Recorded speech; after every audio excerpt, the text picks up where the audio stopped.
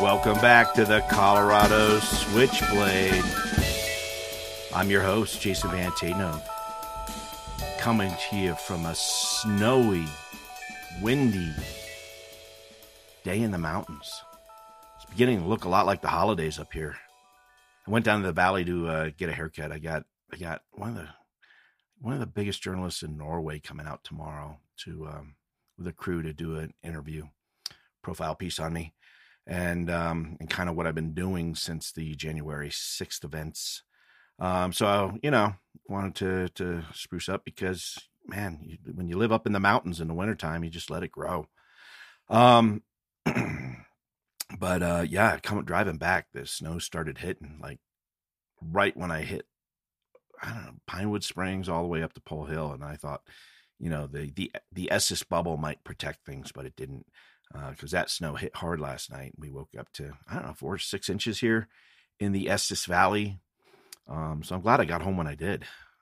Anyway, what's the news today? So personally, my book I actually got my number one first bestseller ranking. This is on Amazon. But for like 3 days this week, because I started checking after like my MSNBC appearances and on Cuomo and stuff, just to kind of see what things are doing. I do that from time to time. And for like 3 days now, I've hit number one, not consecutively, I don't think, in Amazon books under politics and anarchism of all things. I'm this morning I was sitting at like 400,000 in the sales ranking, which sounds like a lot, but I mean, there's so many books in Amazon sales. Like normally my other fiction books are like 4 million. They're nothing. But 400,000 compared to 4 million, like that's a pretty decent jump. So I can only hope that this really will help benefit my family's economic reality. We made it through the holidays. I've got some projects coming up. I actually have a call I got to get on later today with a major production studio that I worked with in the past. I'm not going to say who yet because I don't want to jinx it. But they're interested in possibly bringing me on as a executive producer and writer and to star in some stuff. So I'll let you guys know how that goes later on. You never know with this stuff. And right now, Hollywood's in turmoil. Like I'm literally developing 2 series right now. One based on conspiracy theory and really digging into that with some other people. Again, I'm not going to mention the studio names or anything because I don't want to jinx it. This stuff is so precarious. Like, it's kind of like a sandcastle, you spend all this time building it up and just the breathing on it wrong and it can all just fall away. So I don't want to put too much stock in it, but I'm just going to run at it, without abandon and just try to manifest it. But some very, very big opportunities. So, excited about that. And, let's get into news. So today we're going to be, before we get into kind of the news of the week, let's talk about what the interview will be later today or later on in the episode. Continuing on with my Future of the Estes Valley series, we've kind of been talking about the school district and the direction that's going to go with the charter school decisions and such. I also had an opportunity over the weekend to sit down with Fire Chief Wolf, David Wolf of the Estes Valley Fire Protection District.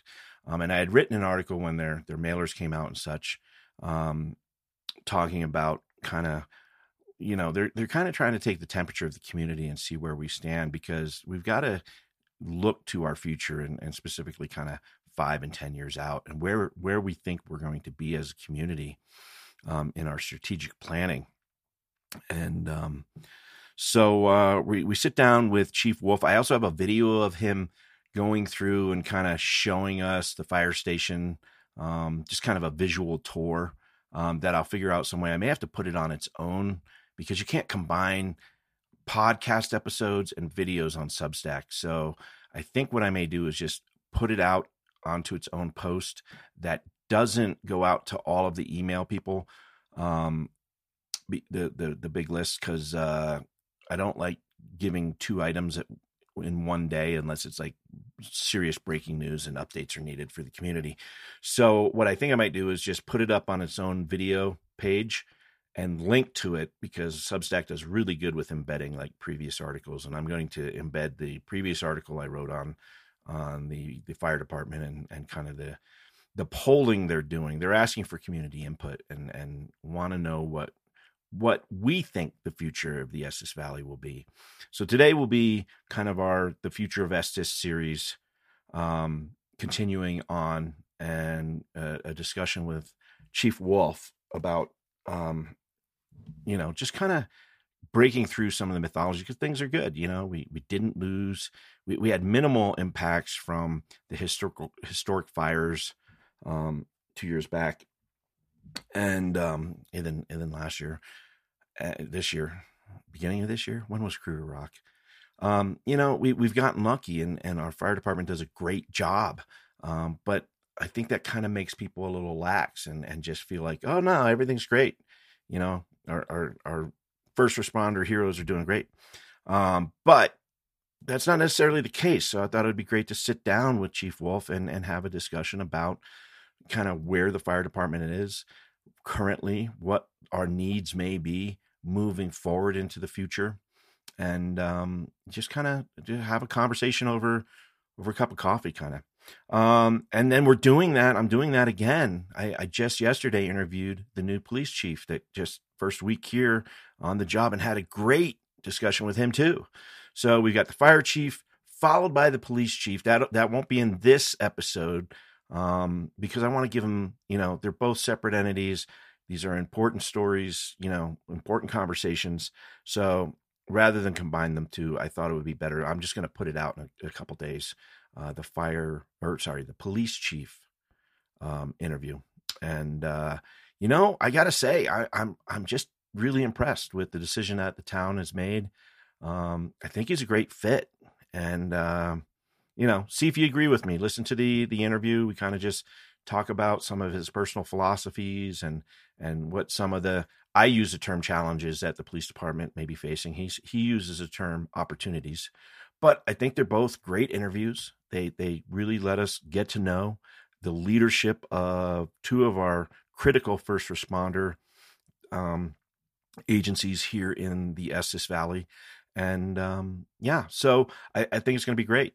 Before we get into that, first thing I want to do is just thank my sponsors, the Historic Park Theater here in Estes Park, and the Real Mountain Theater, also here in Estes Park. Actually, I just went and saw Black Panther 2 and was really impressed with that.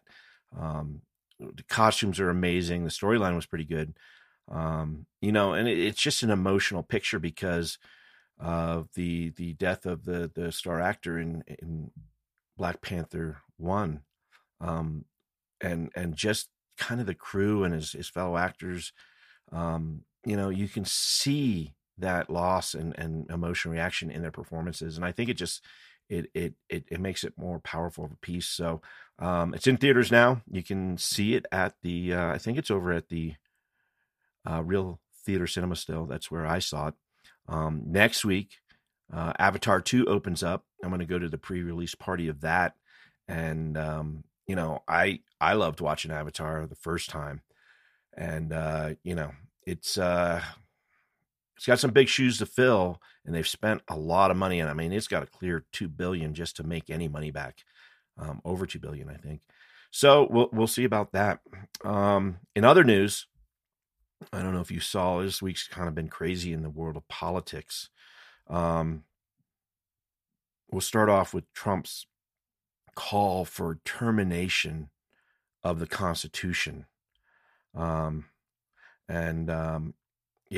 this is coming out of the New York Times, an article written by Maggie Astor, where she says an extraordinary anti-democratic statement from former President Donald J. Trump suggests a termination of the Constitution to overturn the 2020 election. And it drew a degree of bipartisan condemnation over the weekend, with a flood from Democrats and a trickle from Republicans. But it did not appear to do any more than similar past actions in prompting Republican officials to rule out supporting Mr. Trump in 2024. inaccurately describing the contents of a just released report about Twitter's moderation decisions about the 2020 campaign. Mr. Trump again demanded that the 2020 election be overturned or rerun, for the first time explicitly calling to set aside the supreme law of the land. He's quoted as saying, "A massive fraud of this type and magnitude allows for the termination of all rules, regulations, and articles, even those found in the Constitution." He wrote in a post on Saturday on his social network, Truth Social. And again, he was responding to a report Friday night about Twitter employees' internal deliberations over the company's decision back in 2020 to block links to a New York Post article that described emails found on a laptop belonging to Hunter Biden, President Biden's son. And that report is largely fizzled and fallen flat. But the fact that he is literally, this is a guy who swore an oath to uphold the Constitution from all enemies, foreign and domestic. And now he's calling, and he's trying to run again and now he's calling to just disregard it. And this, I think, illustrates kind of where things are going. It's just craziness. You have the oath keepers that are supposedly, the namesake is that specific oath that political leaders and military and law enforcement take to uphold the Constitution, that the oath keepers get their namesake from. And they're tearing apart the Constitution too. It's just, we're in bizarro world. It's just so crazy. Did you guys see that interview that Yi did on InfoWars? If you haven't seen it, don't go to InfoWars. Don't watch it, because we don't want to give this anymore. But I sat down and I got through maybe an hour of it. And it starts off just again, crazy, bizarro weirdness. He's sitting there in, I don't know if it's a BDSM mask or just some sort of weird fashion statement, where Yi has got this black mask with like zippered eye holes. He's wearing a big kind of NASCAR inspired jacket or something. Black gloves, like completely covered. And on Alex Jones, and he's literally, the whole thing seemed to be a tirade against Jewish people. This is bold-faced anti-Semitism, and literally saying he liked Hitler. Again, going back to this Hitler thing with Yi. And I don't think he quite gets, I don't think he quite understands, like, you wouldn't do so well as a human being in the ranks and in the midst and the environment that the Nazis created when they committed genocide on a mass scale. I don't think he understands, like, you wouldn't be special there. Your celebrity status, I don't think, would do you much good. And I don't think life would work out quite the way you would think if Nazism took hold. It wouldn't work so well for you or your children. Like, this is just, it's craziness. Again, we have this cognitive discord that's happening. So, it's just, our world seems like, at least nationally, is really all I can speak of, but I think it's happening throughout the world. Like, it just seems like we're living in some alternate universe where everything's a reality TV show. Like, it just has that flavor. I don't know. It's crazy. But we need to speak out against it. I actually, I was approached by some people, as my listeners know, my readers know, I went down to Tucson or Phoenix, Arizona, and did that political ad, speaking out against Mark Fincham, the former Oath Keeper, who wanted to dismantle the election process in the state of Arizona.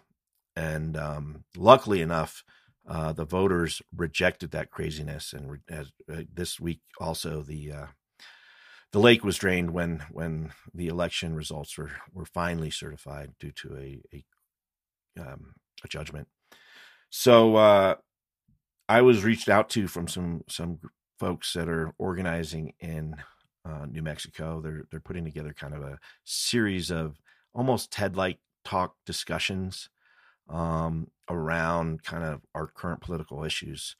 And I've been talking for a long time about the power of storytelling, kind of what that's done. Last episode, I talked about, the power of Mein Kampf, a poorly written book, really had with the planting the seeds of fascism across Europe and now in America. And I thought this would be a great opportunity to put together a TED-like talk, a little 20-minute thing, and just put it out there. And, these are people that have worked with TED, both regionally and nationally, I believe. So I'll have someone kind of coaching me on it and help me put it together. It won't be an actual TED talk, but it could be used for something like that moving forward. And this is a subject I've been speaking on a lot, and how we need to be very aware of the techniques used, the propaganda techniques, and just the power of storytelling. But how we can use that same power to kind of get to a better place. So I'm really going to dig in and put together this kind of 20-minute talk about, my thoughts on storytelling and fighting this rising tide of fascism that really has figured out a lot of these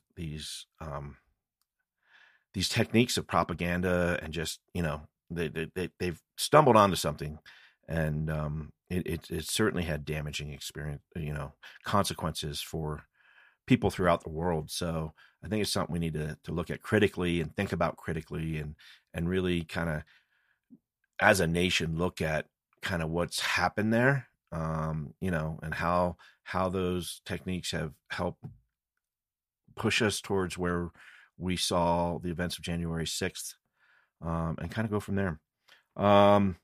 So yeah, let's go ahead and just get right into this interview with Fire Chief David Wolf of the Estes Valley Fire Protection District.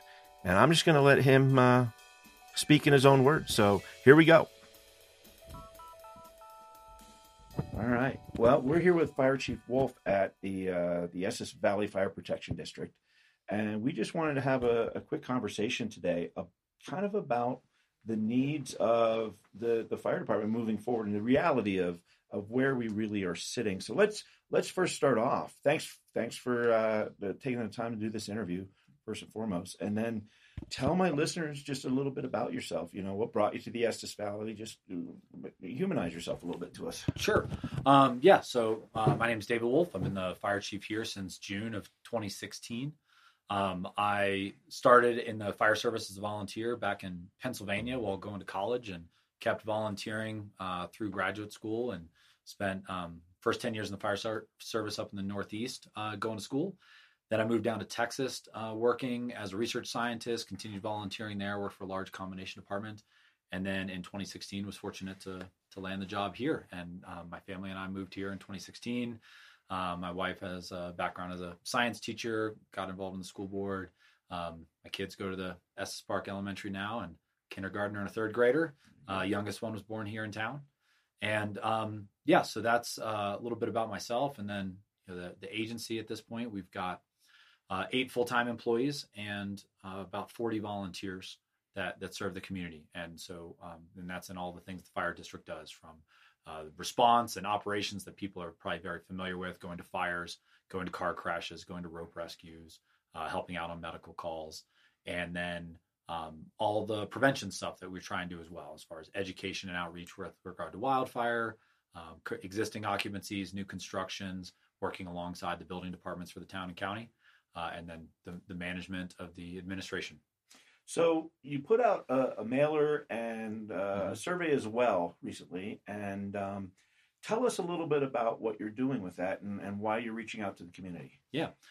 So over the last 6 years that I've been here, we are, of course, trying to evaluate our own programs, where we're succeeding and excelling, where there might be opportunities for us to improve that service, and to try and understand what the trends look like in our community. So over the last 6 years, we've put a lot of effort into our training programs, our equipment, and making sure that the investments that we're making are to help us in the right ways to best serve the community. As we continue to work on that, we're also trying to think about the future. What does that look like? So over the last about year and a half, the agency has been doing a lot of internal conversations about what do we think is important? How do we want to measure success? What do we think success looks like in those different arenas from a response standpoint, from a prevention standpoint? And then from that, getting to the point of feeling like, okay, we think we have some ideas of things that we could do that would improve the service that we provide for our community or additional services we're not currently providing, or thinking about how we stay ahead of any trends, increasing visitation, increasing demands, increasing risk of wildfire. So we put together that sort of list of ideas throughout the summer and into the fall. And then that was where those types of things went into that survey to say, go out to the community and say, okay, we've been thinking about this. Here's some ideas of things that we think might be valuable.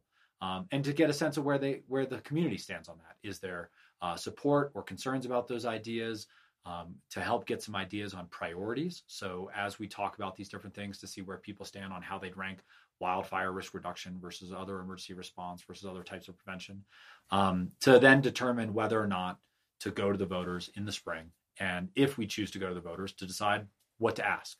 So at this point, we're really in the data collection phase of we've been doing the work and we're trying to get some feedback from the community on it. And just, personally, where do you think we need to be going? I mean, what are some of the things you think we need to be looking at as possibilities for the near-term future as far as being ready to and prepared to tackle some of the issues we're going to be facing in 5-10 years? Yeah. So as a community, it's always important for us the government services are going to be provided at the level the community wants. And so it's important to have that conversation and try and understand what we do think are the risks. And risk is always somewhat subjective because it depends on how you perceive the impact of that risk and the probability of that risk. So as we talk about each of those things, some of it is getting that sense of where people stand and how they feel about what's important. Some of the things that we're noticing, of course, is our call volume is driven by the number of people in the community. So as visitation goes up, the demands for services will increase. Part of what we try and look at is what types of calls we're running more of. Are there ways that we can be more efficient in our response? So we're thinking about those types of things. We're looking at the current revenue that we have as a district, which is a mix of sales tax heavily funded by visitation and property tax funded by the people who live here. And looking at whether or not those are going to be volatile and able to sustain the growth that we think we might need. And the other piece of that is trying to think about timelines. Any major change to the agency isn't implemented overnight. So if we think there's going to be a major change we need to respond to, we want to start responding before that hits. So that's where, at this point, our volunteers have been fantastic. Our trainings, been really something we've been pushing, and we're very proud of building those relationships with our partners. And we're able to handle the call volume. So then the question becomes, well, what happens if the call volume keeps increasing? How do we stay ahead of that? Do we think there'll be more visitation? Do we think there'll be more growth in the community? So the main thing that I'm looking at and thinking about is, what's this town going to look like in 5 years, in 10 years, in 20 years? And how do we need to continue to evolve as an agency to stay ahead of that instead of waiting for something bad to happen to then be reactive? And so what do you think with that? I mean, where do you think that we're going to be seeing ourselves in 5-10 years? Just personally, I know you don't have all the data and stuff, but just you're the one in the mix. You guys are on the front line. So where do you think it will go? So it's, there's different things we can look at over the last, since the fire district was created about 10 years ago, 12 years ago now, voted in 2009, created in 2010. We've already seen our full-time population increase about 20% from about 10,000 to 12,000 in the valley. I expect that we will see some more increase as we increase density. If some of the workforce housing that's been approved through other measures gets built, we'll see some of those increases. On the visitation side, certainly we've seen an incredible increase in visitation over the last 10, 20 years. Hard to know where that's headed, whether or not we're at the max and we're going to plateau now, or we're going to keep going. Given the other things that are outside of our control, I don't see that dropping off. I would expect it's going to at least maintain, if not continue to increase. So that's kind of the starting point that we're looking at as we start thinking about building our plan, is that we expect full-time population to continue to grow. We expect visitation to at least stay constant, if not increase. And we see the cost of goods continuing to rise right now. So even if that levels off, we don't see it decreasing. So those are kind of the big things that are driving our next steps as we look at what we think we need. Right. And what do you think those next steps might be? I mean, there's talk about the firehouse, which is something that obviously has interested me. another thing that as a citizen of Estes Park, wildfire is very much on my mind these days, and I think that's true of most of the town. Yep. So those are when I was going through the survey, those were the two things that really kind of stuck out to me. And I think so explain where you think we are on that, and what you think we're going to need to kind of face some of those challenges. So I'll start with the wildfire piece. So certainly we've also noticed the wildfire risk and feel that a little bit. And some of the things that we look at as we have some of these major fires is what are the things we can do about them, and then how do we get more engaged? A big project that took place from sort of mid 2020 until this past summer was updating our community wildfire protection plan, which includes a third party coming in to kind of evaluate where we're at in our wildfire preparedness and starting to outline some ideas of things that we can be doing at the community scale. So part of the plan that we're looking at, or some of the priorities that we had identified, was being able to do more with wildfire education, wildfire prevention, and wildfire mitigation type work. And so depending on what ends up getting included in the final version, that's increasing the amount of education outreach we're doing to homeowners, education outreach to HOAs and neighborhoods, continuing our partnerships with our federal partners and our state partners that are already doing mitigation work, and seeing where there might be some opportunities to do that kind of mitigation on the private side. So we're not just counting on Rocky Mountain National Park to do all of the mitigation upwind of us.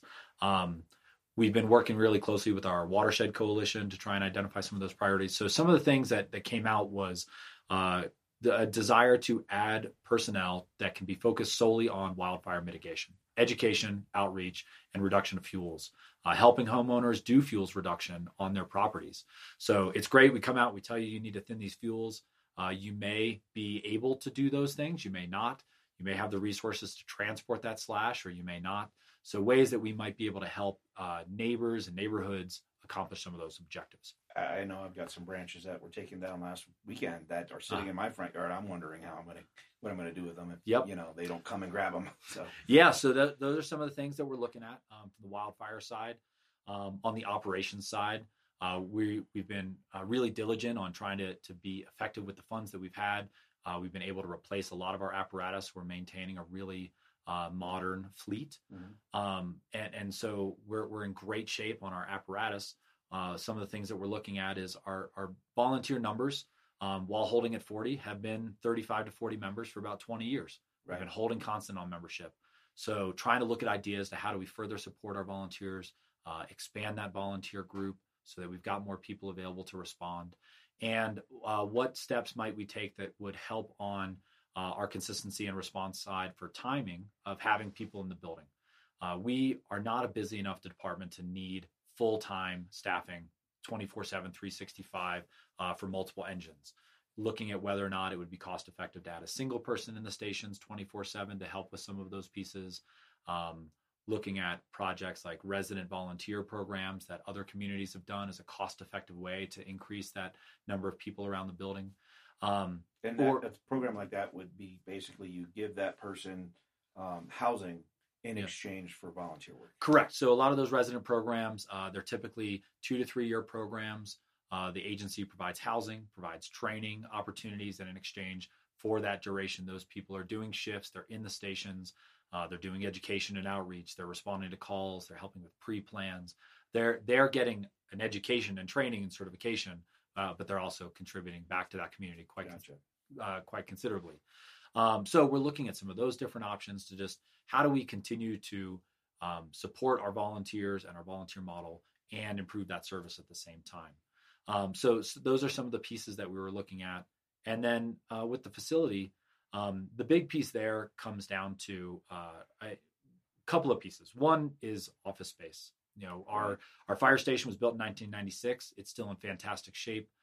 We are going to continue to operate out of this location, being the central location that it is. We're on land that is owned by the Bureau of Reclamation, which limits our ability to expand this facility. And when it was built, we had no paid staff. Right. So now, with 8 paid staff between administration and prevention and operations, we've turned every broom closet into an office. We've converted those spaces.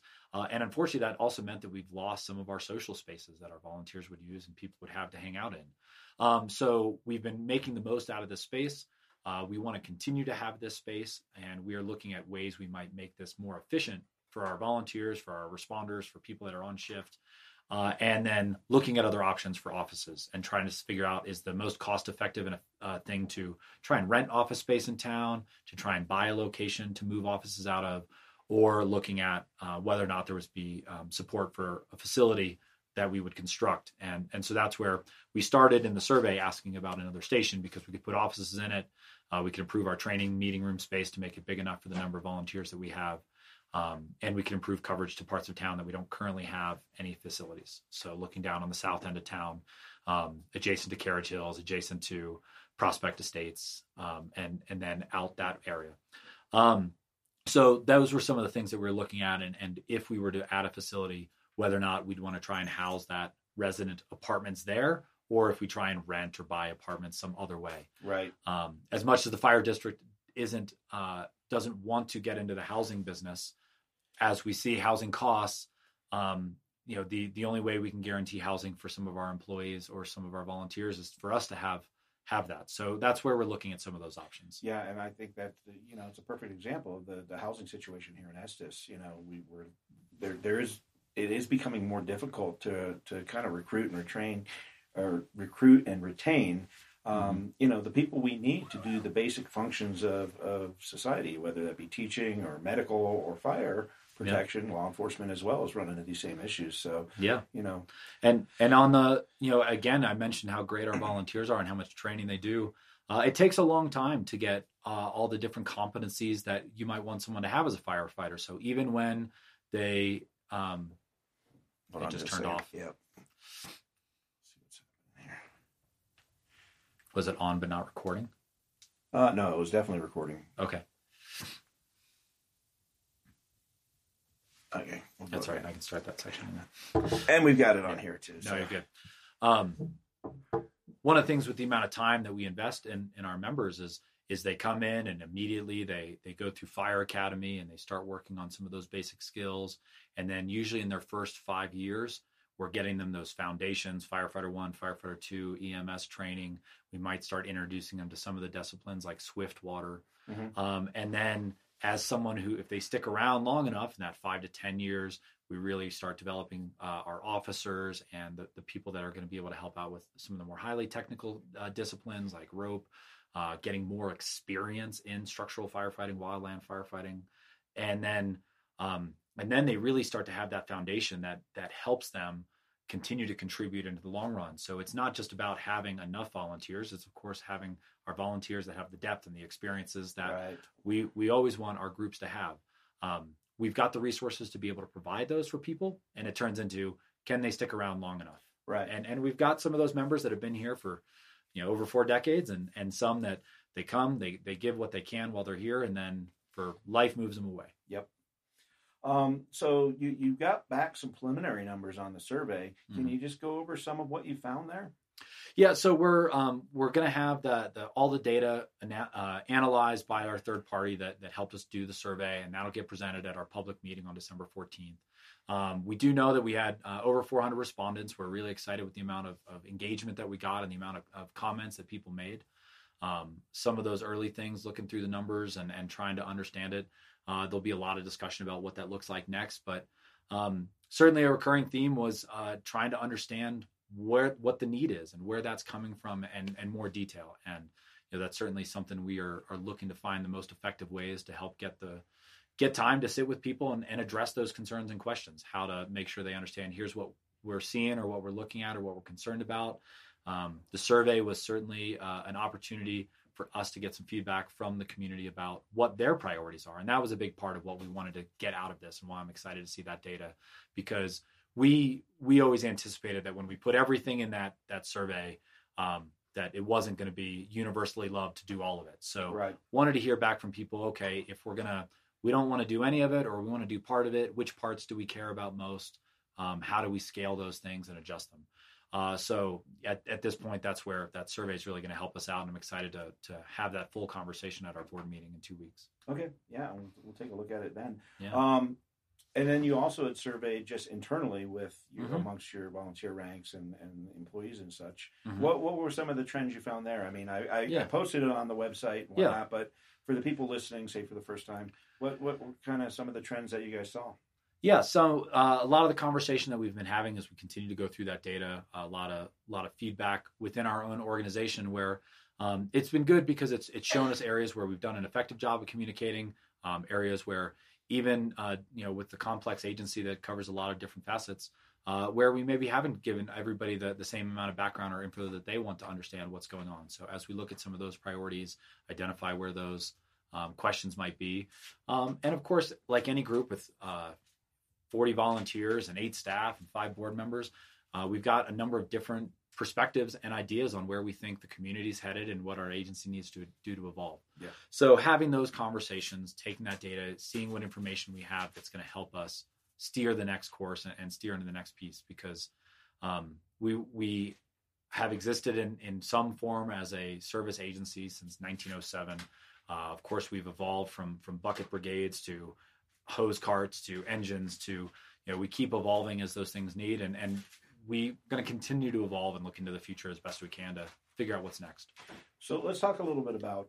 Close that. Oh, yeah. I don't know if, I don't know how sensitive this is, if it's picking that up. Oh, it'll pick it up. And I've got some filters that No, it's sort it all out. So let's talk about looking towards the future. Really what this comes down to is funding. Yes. And I know that there are a lot of people, including myself, who don't necessarily understand mill levies and tax bases and just how, a department like this is funded. So let's talk about that a little bit and maybe demystify some of it. Absolutely. And I'm going to do this calculation real quick so I can quote correct numbers.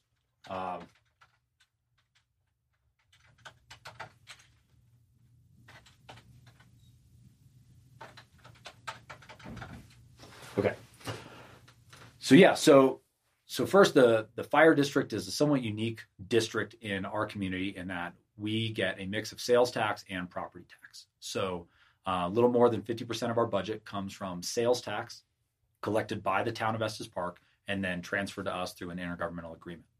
That 7% of the town's sales tax is something that was agreed upon when they first established the district back in 2009 and is carried forward. So as visitation has grown and sales tax revenues have gone up, that's certainly helped us because it's grown our revenues as well. And with that revenue growth, that's allowed us to replace the aging apparatus. It's allowed us to add 3 additional positions to be able to do more prevention work, more training, more volunteer recruitment. And so that's where a lot of that revenue growth has gone into our agency and improving the services that we can offer. On the property tax side, property tax makes about 40% of our revenue. And the way that works for someone who lives in Colorado, in the Estes Valley, median home price is about $750,000. Your house might be more, might be less, but the median price there is $750,000. So that the value of your house, as determined by the Larimer County assessor, gets multiplied against an assessment rate, and that assessment rate varies depending on the type of property. If it's residential, today it's 7.15%. If it's commercial, it's 29%, and that gives you an assessed value of that property. And that is what your mill levy is levied against. So 1/1000th is a single mill levied against that. So $750,000 has an assessed value of $53,000. And so 1 mill is equivalent to $53. Okay. So for a $750,000 house, 1 mill ends up being $50. The fire district currently has a mill levy of 1.958, so just under 2. So your $750,000 house, you're paying just around $100 per year for fire protection. Now, there's other districts that also have mill levies. The library's around 4.5 mills. The school's around 25 mills. Larimer County's 25 mills. There's school has a bond issue. Each of those things, you pay that number of mills to those respective districts. Now, you pay it as 70 mills, and you pay your total tax bill to the county, who then distributes it out to each of the districts. So when you get your tax statement, you see that breakdown of what taxing entities you pay into and provide you services. And depending on where you live, that varies. So you might live within a road authority or a property authority that has another mill levy, or you live inside the hospital district but outside of the library district. Right. So each of those, your tax bill is customized based on where you live. But so just for comparison, yeah. Tell us, how does the funding that the Estes Valley Fire Protection District gets compare to other similar sized communities in northern Colorado? Sure. And this is where it always it's a tricky conversation, because finding another analogy different funding sources and things. But if we took, if we treated all of our sales tax like property tax for the sake of being able to compare it to an agency that doesn't get sales tax, if all our sales tax revenue, all our property tax revenue, all was property tax, we'd be around 4.5 mills. Which means we have about the same annual budget as the library district here in Estes. Compared to other fire districts around us. Within the state of Colorado, there's only 2 other fire districts that have mills as low as 2 mills or less. The average mill levy is typically in the 8 to 11 mill range. And then depending on which part of the state you're in, just here in Larimer County, Loveland's around 8 mills, Pinewood Springs is around 8 mills, Allens Park is around 8 mills. And now the mill levy, 1 mill is the same 1 mill wherever you own your house. But for a taxing district, it depends on the amount of valuation within their district. So within the Estes Valley, we have a lot more valuation that we protect than Pinewood Springs does, and less than in Aspen.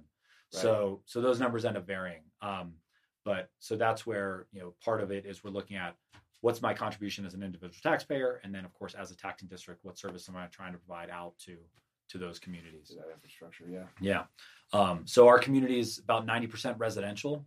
We have around $4.5 billion worth of valuation within the Estes Valley, between residential and commercial and everything else. And that's fortunate to cover a community that's got some high value property and lots of homes and things, and that adds with it, of course, the burden of the response on those. Right. So. So where do you think the next step really is see what the numbers really show us, and that'll be coming up in the next couple of weeks, the numbers from the survey. Yep.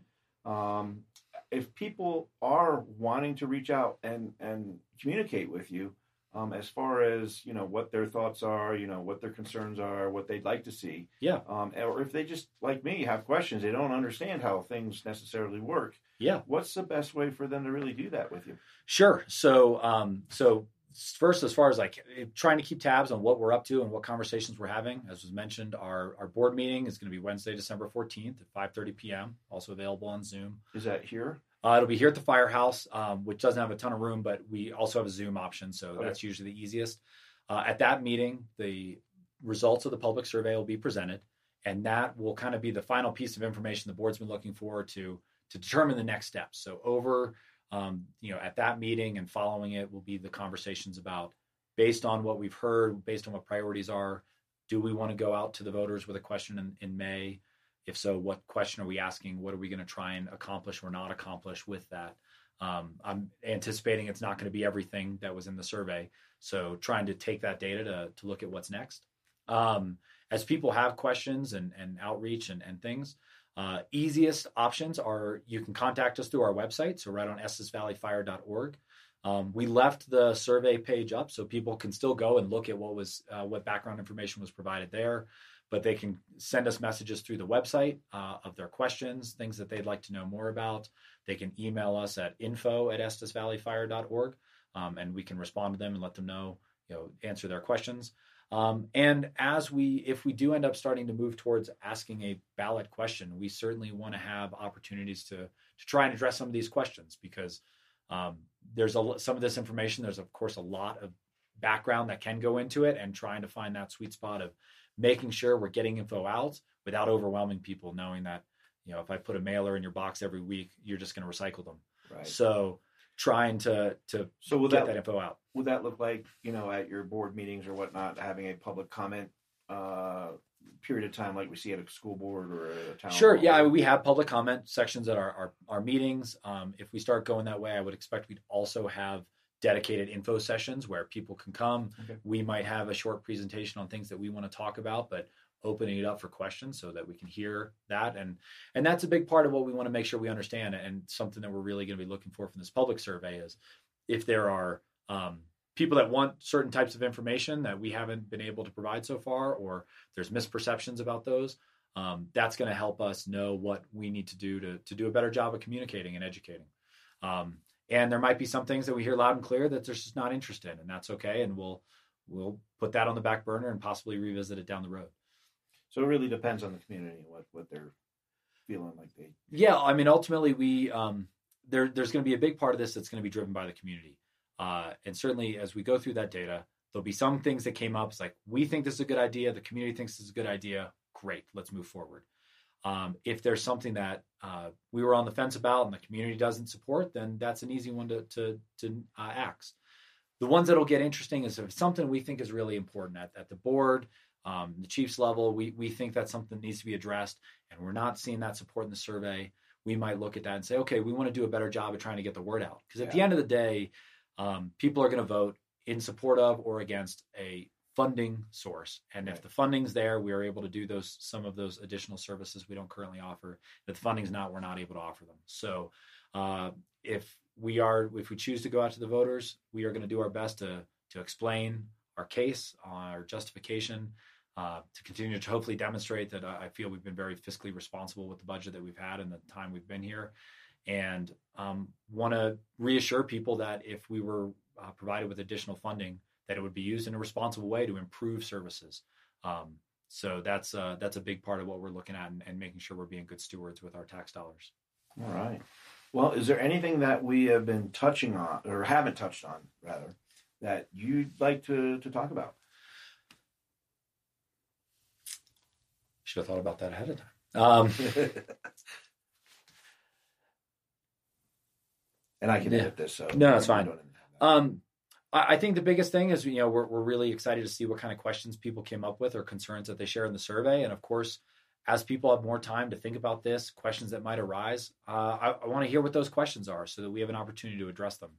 There's sitting in this job, thinking about this for the last 23 years, there's some things in my head that make sense and some things that are obvious to me that perhaps aren't what's on people's minds. So I want to know what people are thinking, what their concerns are, what their questions are, and so that we can hopefully try and clarify some of those things and why, when we say that a bond issue could potentially cost this much, what all gets covered by that large of a bond, or why is construction cost as high as it is.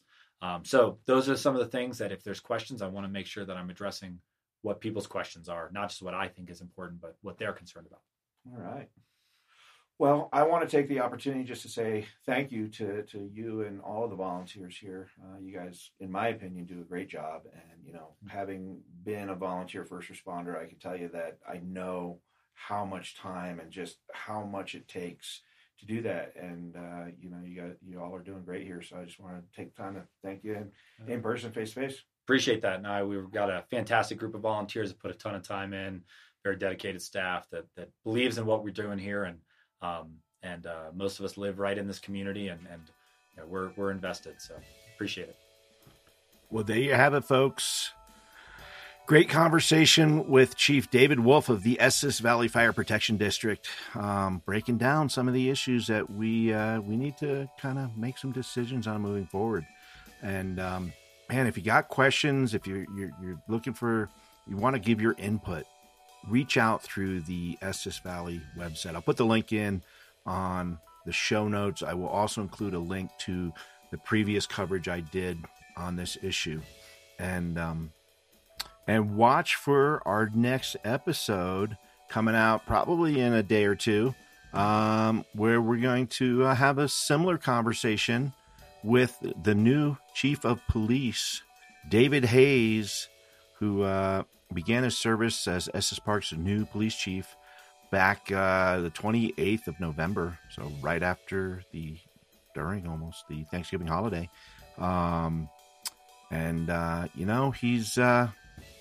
He has quite the career and really, he was right in the middle of the Marshall fire. I think he's been tested under fire, both with conversations that I've had, both on the record and off the record. I think he really might be, out of all the candidates, the best choice. I think he's a good fit. I really do. I'll let you make that decision for yourself, though, because we've got a in-depth interview coming up with him later this week.